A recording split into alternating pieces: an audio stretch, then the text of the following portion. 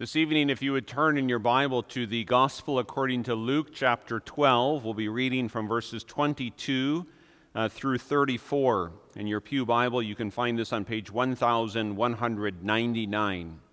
After we read from the inspired Word of God, we'll also be reading from the Heidelberg Catechism.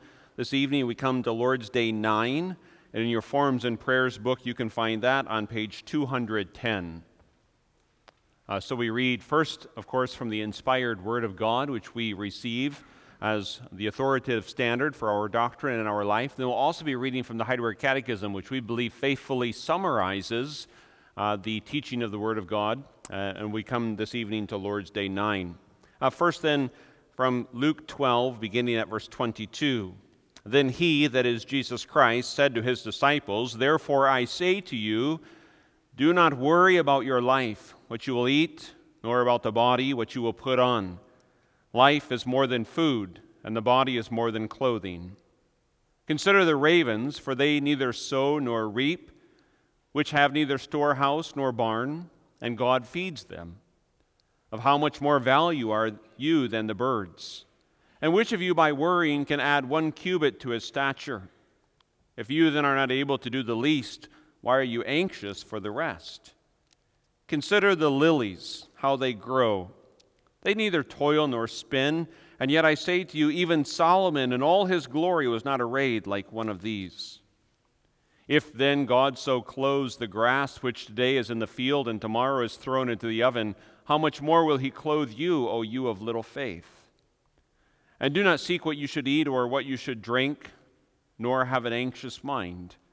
For all these things the nations of the world seek after, and your Father knows that you need these things. But seek first the kingdom of God, and all these things shall be added to you. Do not fear, little flock, for it is your Father's good pleasure to give you the kingdom. Sell what you have and give alms. Provide yourself money bags which do not grow old, a treasure in the heavens that does not fail, where no thief approaches nor moth destroys. For where your treasure is, there your heart will be also." Thus far this evening, our reading from the Word of God. We then turn to Lord's Day 9, which has one question, question 26, and it asks, "What do you believe when you say, 'I believe in God, the Father Almighty, creator of heaven and earth'?" And the answer that the eternal Father of our Lord Jesus Christ, who out of nothing created heaven and earth and everything in them, who still upholds and rules them by his eternal counsel and providence, is my God and Father, for the sake of Christ his Son. I trust God so much that I do not doubt he will provide whatever I need for body and soul, and will turn to my good whatever adversity he sends upon me in this vale of tears. He is able to do this because he is Almighty God.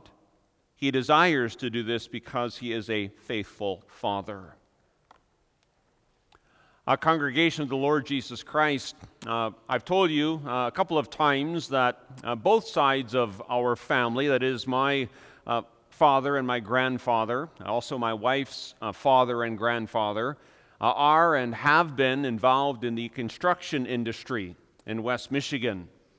And one of the things that I know I did when I was a young boy, as we made our way throughout the community, as we'd be riding along, perhaps with some friends, I would point out different buildings that my father had built.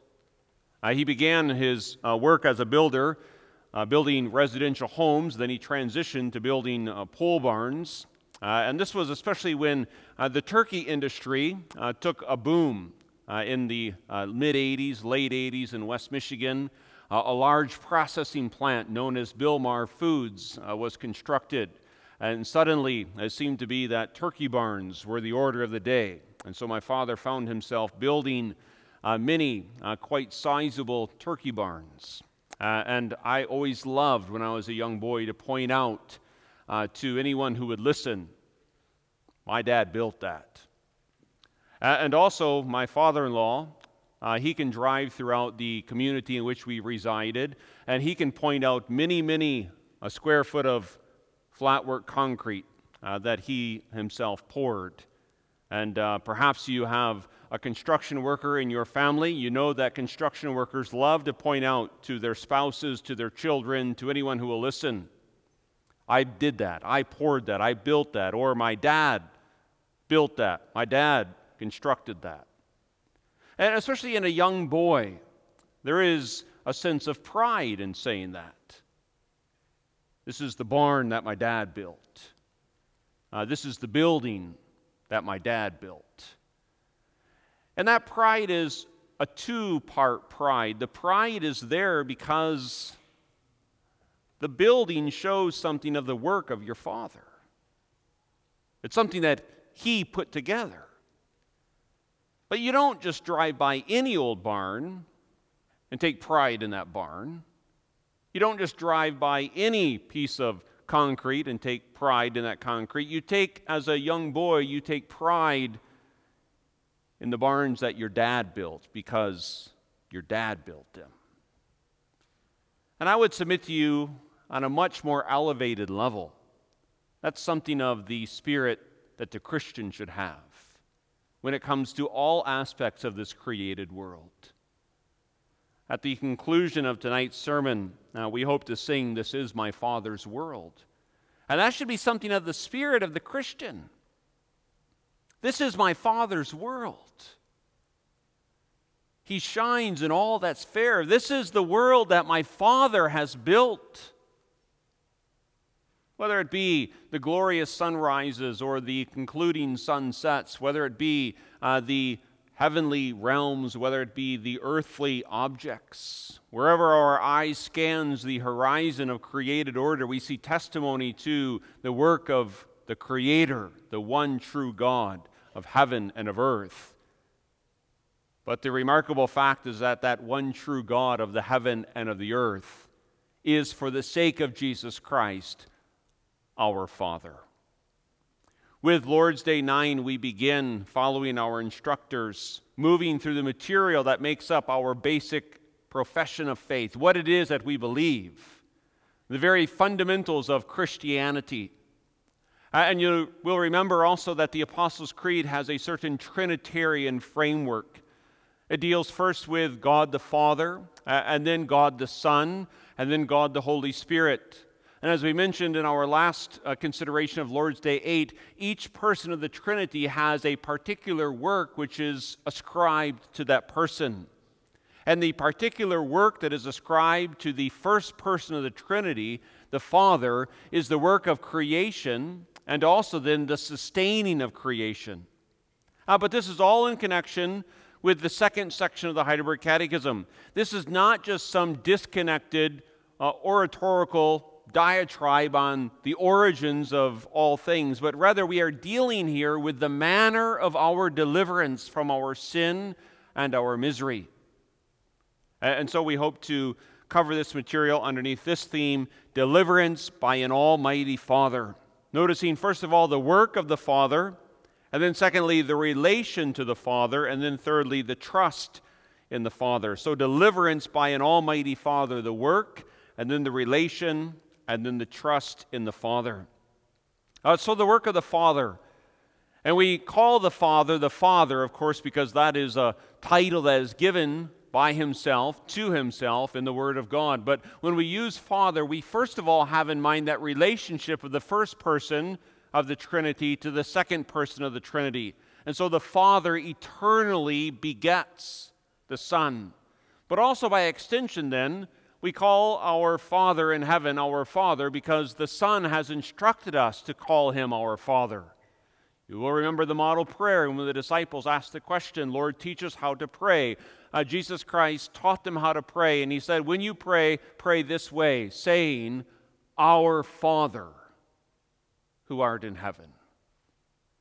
Well, what exactly has our Father done in His work? In connection with this first point, we want to make a description of the work and then focus on the display within the work. The description of the particular work of the Father is that of the creation of all things. Now, when we say all things, that is comprehensive in its scope. So, before time, and I recognize that this stretches our mind's capabilities, before time, before anything existed, that was created, God existed eternally. Now, boys and girls, to try to help you begin to get your mind around this, think of it this way: there was never a time when God was not. The Father, the Son, and the Holy Spirit have always existed. But there was a time when God was the only thing that existed, when there was nothing else other than God. And when only God existed, God had no need of anything outside of himself. He had everything he needed within himself. And yet he chose to create. And so when we speak about creation, we refer to this distinction between God as creator, that alone which is eternal, and everything else which had a beginning. God had no beginning. Everything else had a beginning. And that beginning came out of nothing. And so the precise theological terminology is, we believe, based on the authority of the Word of God, in the creation of all things outside of God, out of nothing, or ex nihilo. God did not use some eternal, pre-existent material and just form and fashion it, but rather there was a moment in which God said, "Let there be," and then there was. There were objects, there were material elements outside of his own existence, whereas just prior to that, there was nothing in existence outside of himself. And God created everything that exists out of nothing by the mere powerful word of his voice. And this gets to the distinction also that you and I, we never really create anything. We construct things, but we never create anything. Our construction is just simply the rearranging of pre-existent material. And so when I think back, and I had the opportunity at times in the summer to help my father build these barns, it's not as if he created them out of nothing, but rather the lumber trucks would begin to arrive with the great piles of poles and of 2x4s and of 2x12s, and then the trusses would eventually come, and then all of the steel would come, and all of these elements had to be formed and fashioned together. Nail after nail, hour after hour, day after day, week after week, and slowly, gradually, sometimes it would appear even at a painstaking pace, this building would begin to come into existence. But that's not how God created the world. God simply said, "Let there be light," and there was light. And he said, "Let there be the luminaries in the heavens," and there were then the luminaries in the heavens, the moon and the stars and the sun. And while he could have, given his omnipotence, given his unlimited power, where he could have called all things into existence in one mere moment, he was pleased to take the process of 6 ordinary, literal, 24-hour days, as is so clearly described in Genesis 1 and 2. Day 1, day 2, day 3, day 4, day 5, day 6. And then on the 7th day, God rested from all of his creative work. And now we well recognize that that belief is challenged by many in our day, denied by many in our day, but we take our stand upon the simple explanation and interpretation of Scripture. You say, well, how can you be so sure it was 6 literal ordinary days? Well, the word used in Hebrew, yom, the ordinary meaning of that word is an ordinary day. Supported by the repeated refrain, evening and morning were the first, the second, the third, the fourth, the fifth, the 6th day. Also in the repetition you find in Exodus 20 with the giving of the 10 Commandments. The commandment that we are to remember the Sabbath day to keep it holy. Why? The ground there, as it's found in Exodus 20, goes all the way back to creation. For in 6 days the Lord made the heavens and the earth, and the 7th day he rested. Is there perhaps a connection between the increasing, alarming disregard for a Sabbath day and the increasing acceptance of evolutionary theories of the origin of all things? If all things came into existence in some unspecified, undefined period of time, well, then, of course, you can take the fourth commandment and you can shelve it. But if you believe that in the giving of a weekly cycle, we are imitating God, and if we understand God created all things out of nothing by the mere powerful proclamation of his authoritative voice, then when he says, rest, even as I have rested, then we as obedient children who love our Heavenly Father, who desire to imitate as much as is possible the actions of our Heavenly Father, then we also will be very eager to rest from our labor. Because when you watch a young child, especially a young boy with his dad, young boys love to do nothing more than to imitate their father. And so our Father created and then rested. And so we go about our vocations, not created in the sense that he did, but going about our labor, and then we also rest. And all things came into existence. Hebrews 11 verse 3 says, by faith we understand that the worlds were framed by the word of God, so that the things which are seen were not made of things which are visible. And now this goes dramatically against macroevolution, secularism.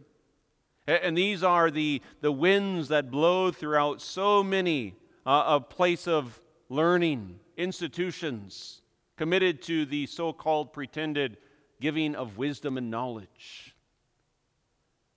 And yet give me the Word of God any day, over any book and over any theory and over any explanation that mere man can come up with for the origin of all things, because who was there in the beginning? Only God. And so as for me, and I hope for you also,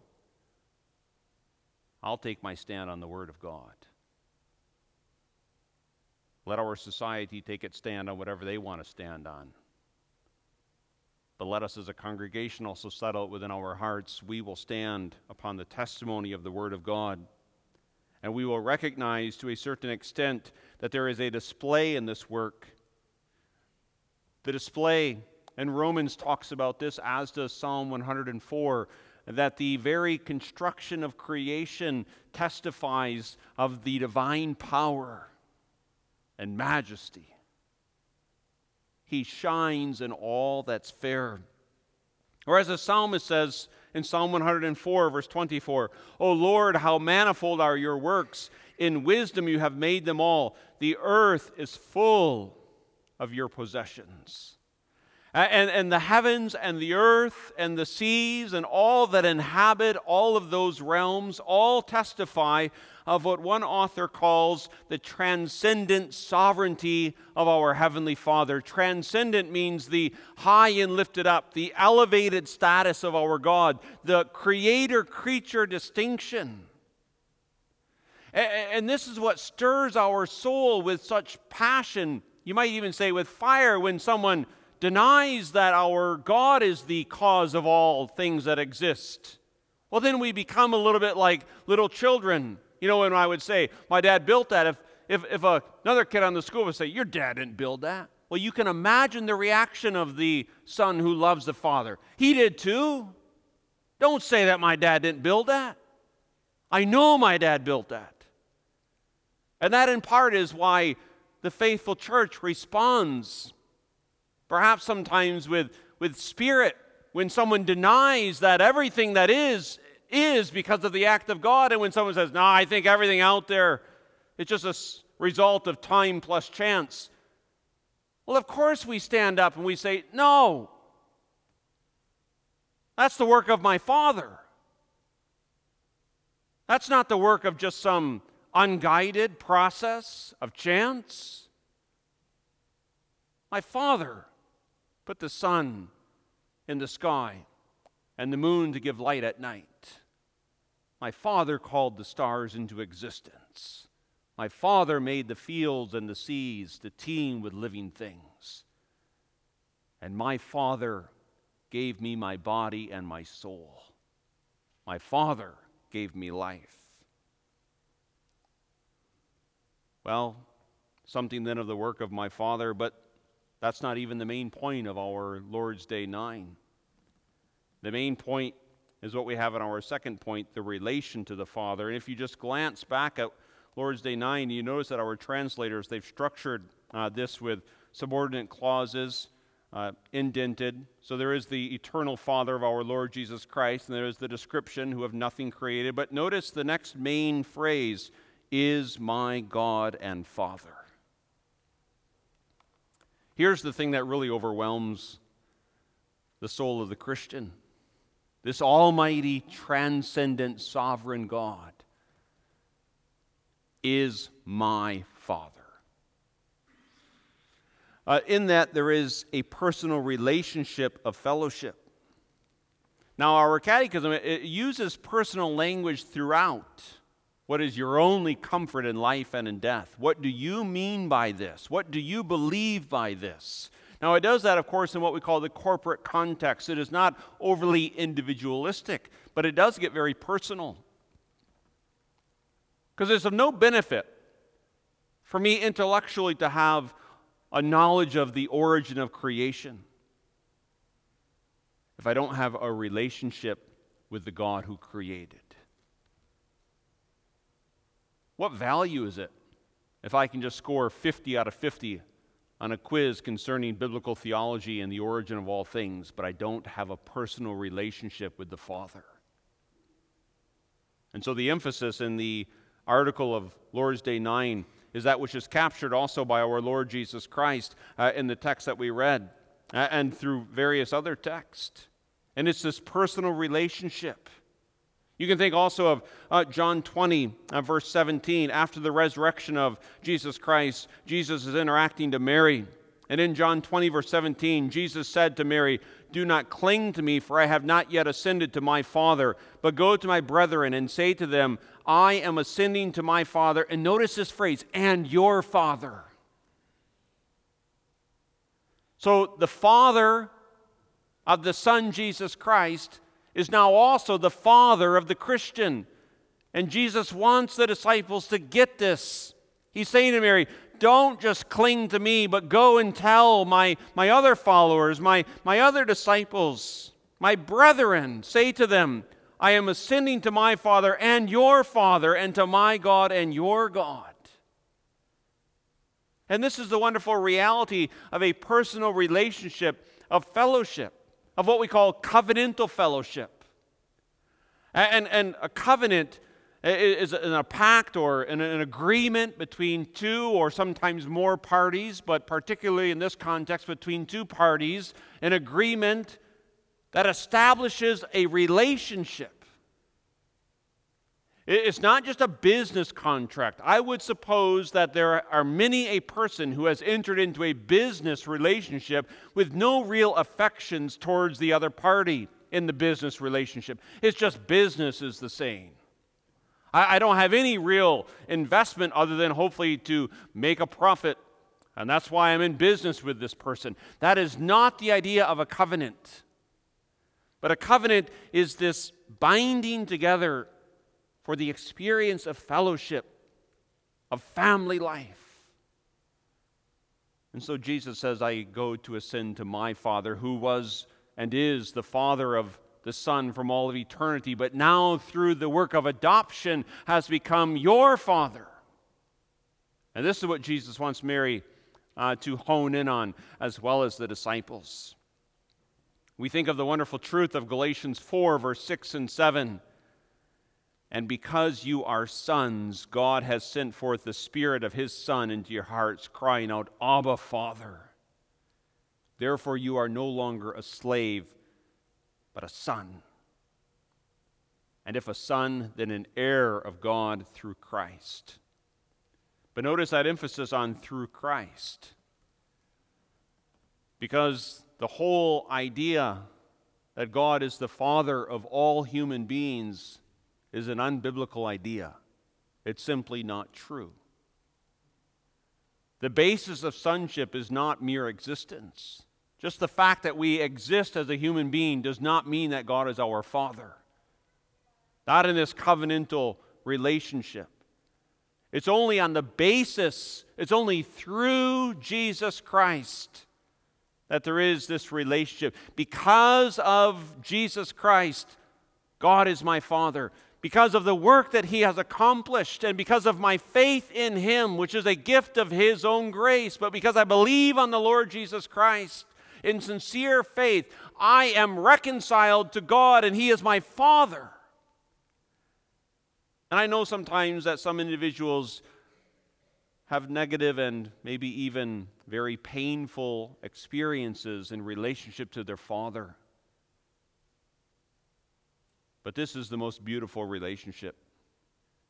Because when you think of a father, and I know it's become quite common in our culture to, look at the parents and blame them for everything that's wrong in one's life. But when you think of the responsibilities of a father, one of the first responsibilities that I think of is to provide and to protect. That's the role of a father. To provide and to protect. And that is what Jesus Christ is emphasizing in the section we read from Luke. Do not be anxious. Your Father knows what you need. Implied also is that he will provide what you need. And many of us, myself included, confession is good for the soul, wrestle with times of anxieties. We find ourselves worrying about this, worrying about that. And Jesus, he knows us. He knows us better than we know ourselves. And he comes and he says, what has your worrying ever accomplished? Think of some of the things that you have worried about. The fact that you worried about them, did that solve anything?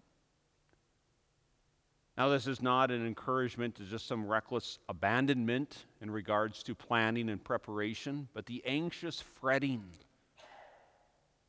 It's absolutely futile and pointless. You can worry about tomorrow all day long, but that will not change anything about tomorrow. But never fear, Jesus says in essence, your Father knows. He knows what you need, and he provides that which you need. And my heart breaks sometimes when you hear reports of young people filled with anxieties and fears and turmoils of their situation in life, their position in life, where they fit in, where they don't fit in. And if that speaks to anyone who hears these words tonight, as a Christian, the most important relationship in your life is solid and secure. God Almighty is your Father. Now, we certainly don't want to encourage some haughty arrogance. But there were those kids whose fathers were powerful, influential persons in the community. And the kids, they'd walk in somewhere and say, oh, you know who my dad is? And now there's probably a spirit of haughty arrogance, and we certainly, again, do not want to encourage that, but what we want to encourage is this humble confidence. The Christian can walk through Monday, Wednesday, and Friday, all the years of our life, saying, my Father, Almighty God. And he watches over me, and he cares for me. And by the way, everything you see, he created. And it all testifies of his power and of his glory. And this is something of the trust in the Father, our third point. Faith is a solid and a comforting reliance upon this relationship with my Heavenly Father and his provision and protection. A trust for provision and a trust for protection. Provide. He will provide. When you think of the Father providing for the family, you think, what is necessary for there to be provision? Well, the Father has to have a certain capability, a certain ability to go out and bring home the bacon, so to speak, or to put bread on the table, a certain power, a certain ability. But in addition to that, the Father needs a certain knowledge of what the family needs.